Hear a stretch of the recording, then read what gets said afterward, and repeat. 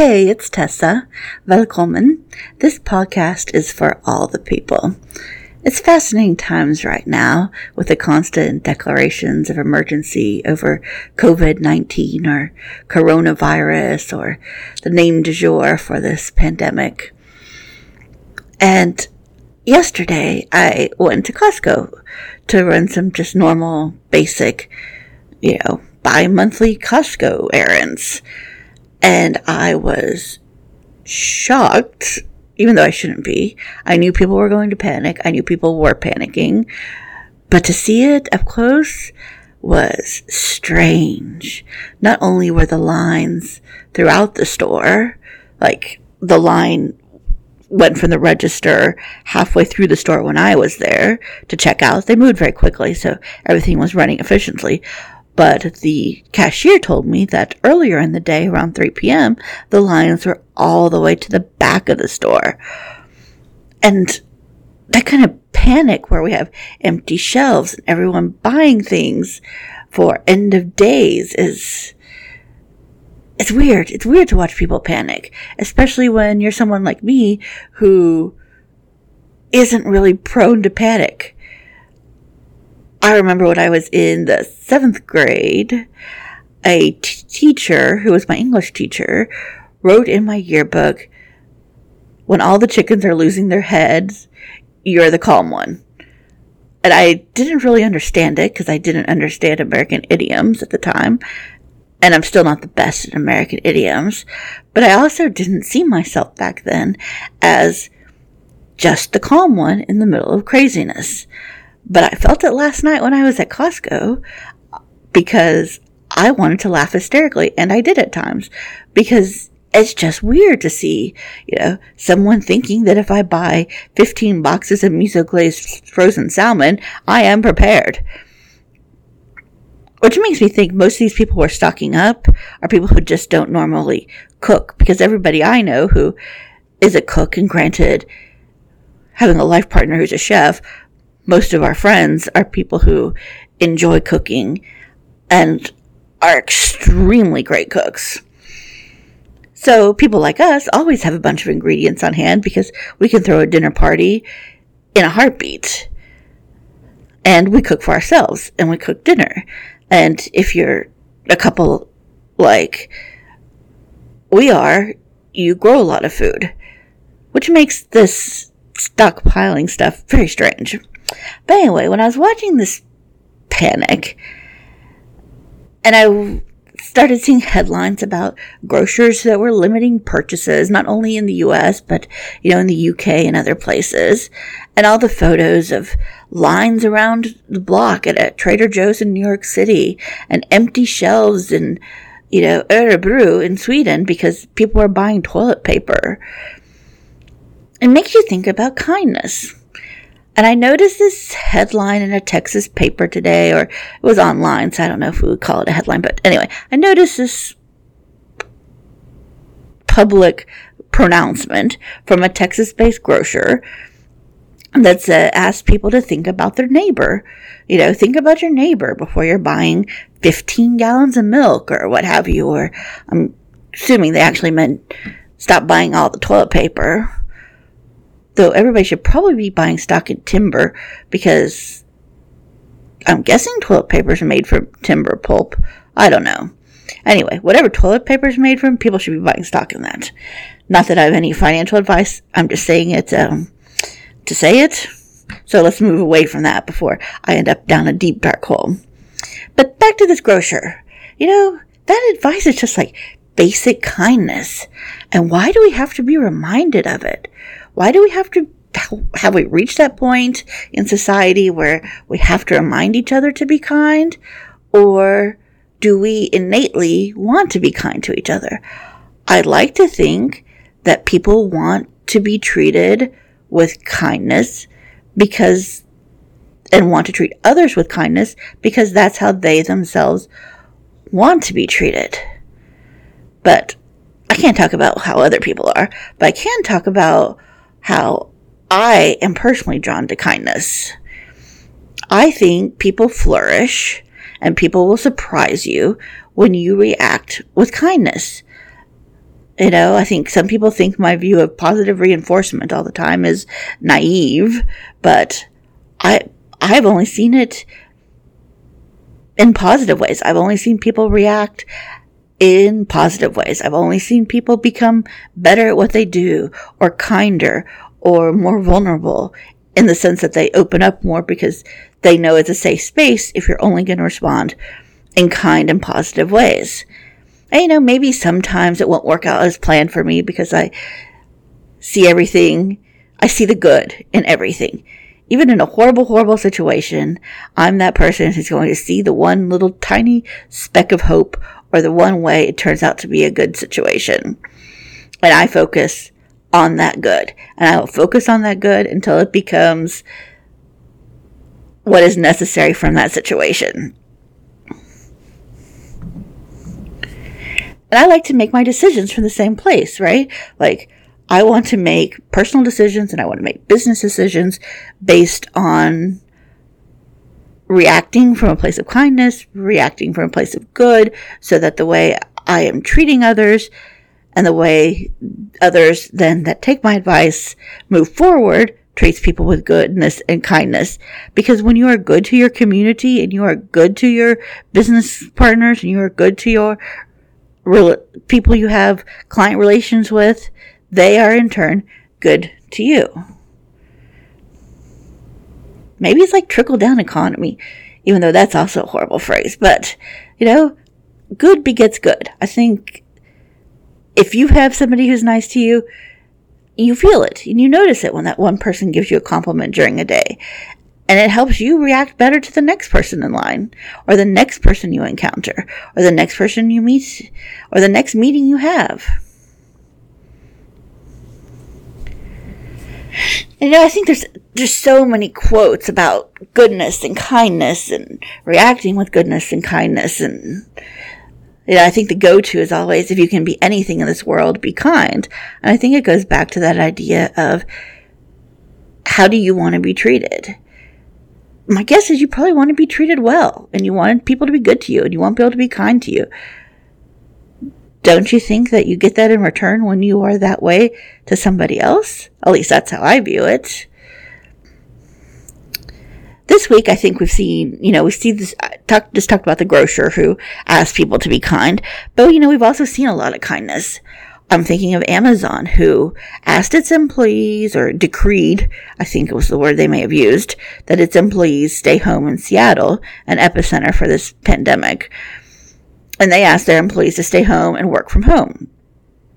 They realized, they being Amazon, that would have a fallout for restaurants and bars and food trucks who their employees would frequent if they came into the office. And since they weren't coming into the office, those restaurants and bars and food trucks were losing revenue. As a result, Amazon decides to create a fund to help those restaurants, bars, and food trucks. That's really, it's proactive thinking, it's acting from a place of kindness, and it's a corporate entity. I think it's number 4 or 5 in the Fortune 500, being good to its community. And when you're good to your community, the community is good to you. I don't think that shock of people not being kind to each other is new to this pandemic. And I don't think it's new to social media. I think there have always been nice people, and there's always been people who are not nice. And there's always been people who have integrity and people who don't have integrity. There's this column from 2011 written by the great Dan Levy that he writes about kindness and an event that happened in his life and how kindness helped him on a certain day, and how he has seen kindness be transformative, and how it can be more transformative than we even think.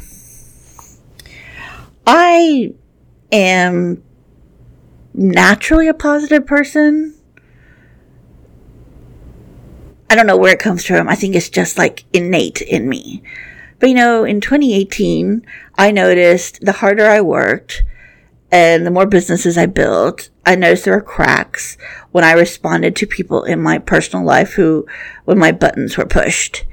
And I wanted to figure out, how do I ensure that my responses to them, even when, your insides are screaming to lash out, how do I prevent that from happening? Mostly because I think lashing out or being angry or upset with anybody is just an inefficient use of my time. I think that's the best way to say it. I would call it inefficient, because I'd rather spend my time seeing the good in the situation. And if there's a situation, I'm going to see the good in it.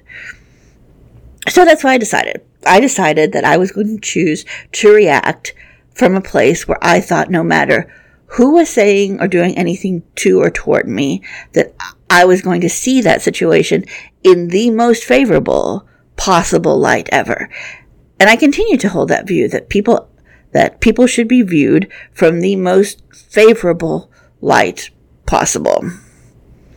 And sometimes it takes time. Sometimes it takes a pause to get there. And sometimes, like this week, I learned it doesn't always work to make people happy. Which, I'm looking for the positive place in that. Finding a way to make a group of people happy isn't the easiest. Finding a way to make most of them happy is easier. It's hardest, I think, when there are a lot of emotions around it. And I'm not a person who I would call emotional. At least I don't think people would describe me as emotional. I like to live in a bubble where it pretty much just exists happiness and love and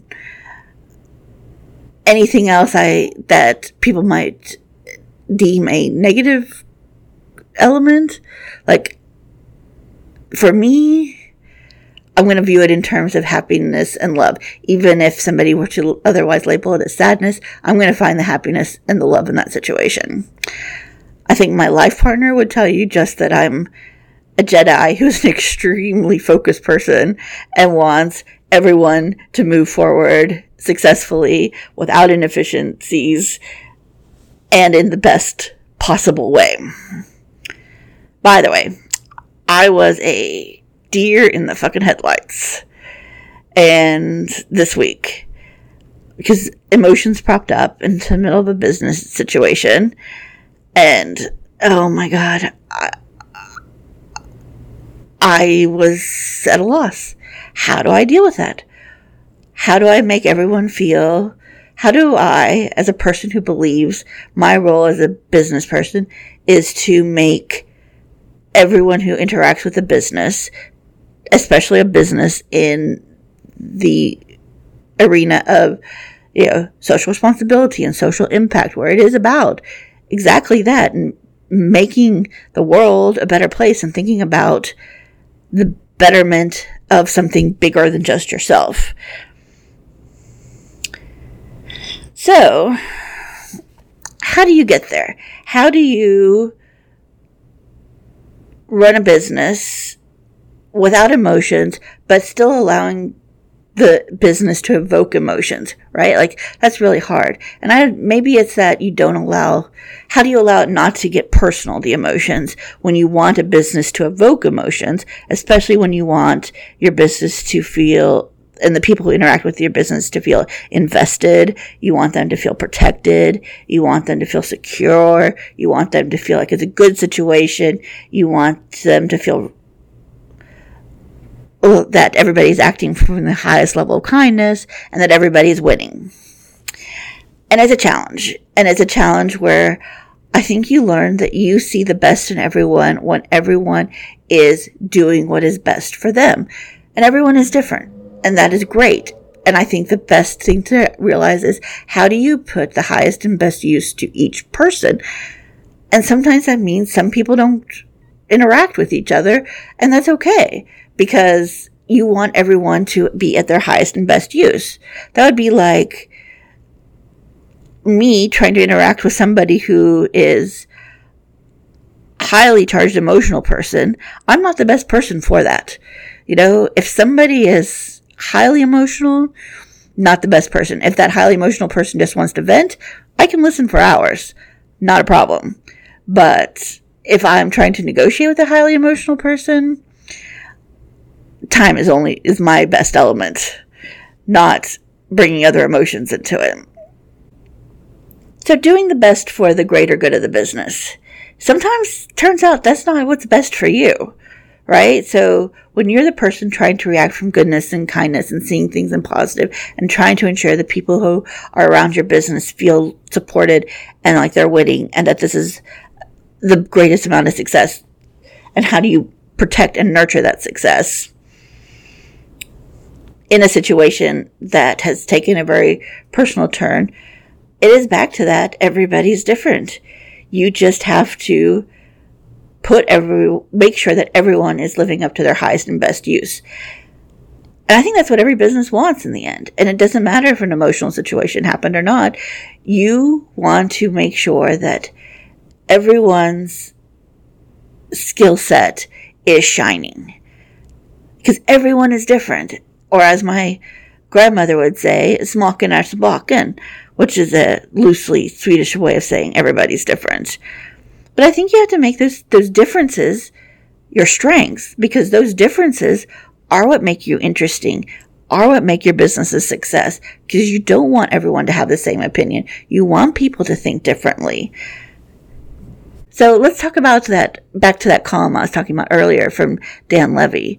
He was writing about a very stressful time in his life and how kindness helped him, and how it's not business related, but here are his words. It's sweet and clever and funny as one would expect. He was in a bad place. I'll set it up. He was in a bad place mentally, thinking through some things that were bothering him, walking home from a grocery store. And now here are his words.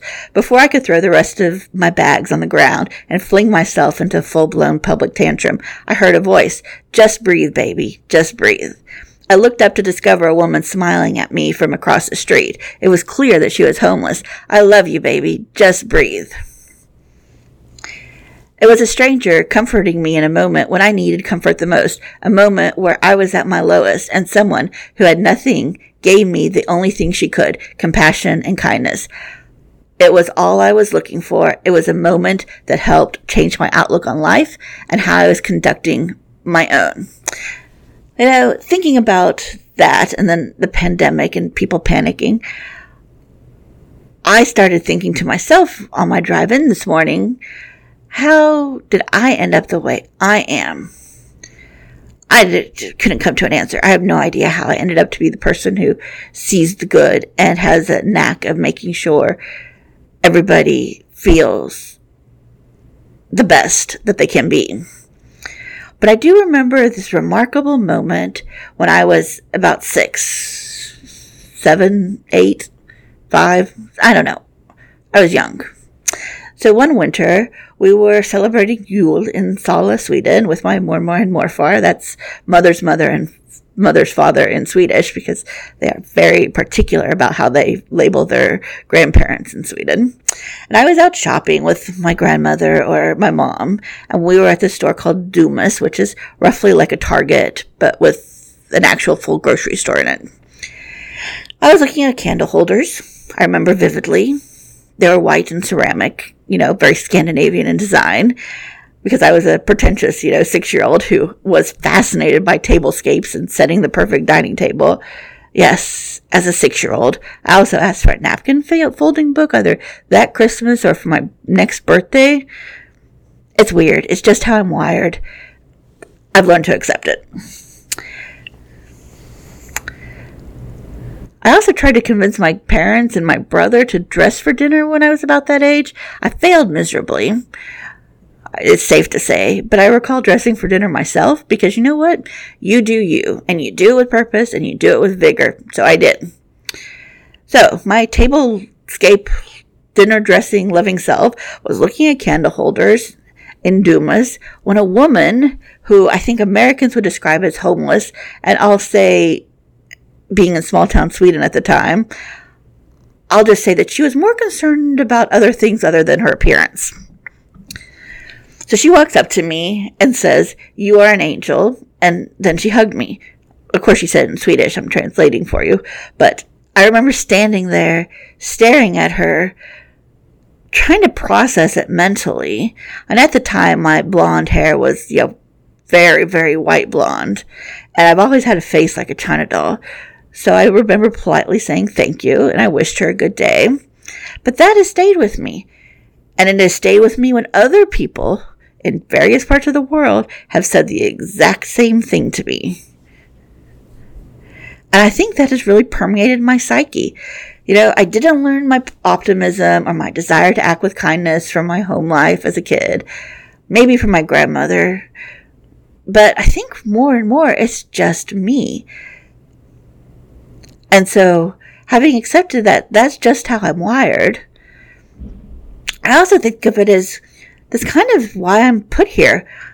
I'm put here to make people feel better about themselves, about their situations, and to bring out their best. Like to see them perform at their highest and best selves. Because I see the best in people and what they can be and what they can contribute and how they can make something better and bigger and more successful. And you know what? When people believe in us and remind us that we are good and kind and that we can do amazing things, turns out amazing things actually happen. People perform at their highest and best. Business profits flourish when business leadership is diverse and it acts to support its employees and care for its community. And when you are kind to others, others are kind to you, whether or not it's a business who's doing kind things and that draws in more customers, whether it's a person who is being kind to their lover and their lover ends up being even nicer to them, whether you're being kinder to your sibling, you're being kinder to your dog, everything. Kindness brings back more kindness. And I accept that everybody's not going to think like me. Because let's face it, it's unusual. And I'm okay with that. And I believe there's room for everyone. So be yourself. But let's all try to be our best selves. Whatever that may be, however you define it, think of your best self and then be better than that.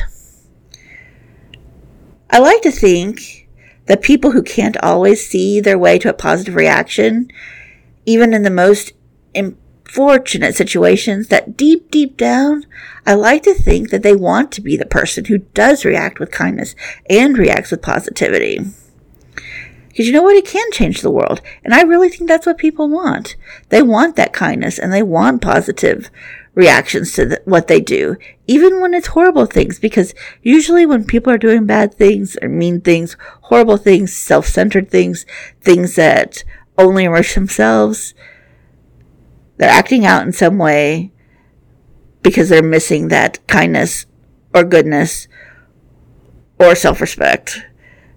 And they just need someone to be that homeless woman across the street yelling, "I love you, you got this, just breathe." So try it. I challenge you. Try to react with only kindness and a positive perspective to every situation. Every single situation. Whether you drop your groceries in the middle of the street, whether somebody's car, clips your left corner paddle, whether you trip, whatever it might be, whether somebody does something totally out of character and you don't understand how to react, try to think of it from the best possible angle. Try it for 24 hours, then try it for 72 hours, then a week, then a month, and you'll see. You can be transformed by that kindness and positive outlook. It's going to make you feel a little better. And that will radiate. And that will make you more successful. And that will draw people to you. And that will draw business to you. Because at the end of the night, we're the ones who have to be at peace with our thoughts and our actions. So why not do it with kindness? Why not know that when you're putting your head down on the pillow, you've done your best to be kind and good. So until next time, let's be kind to ourselves and to everyone else.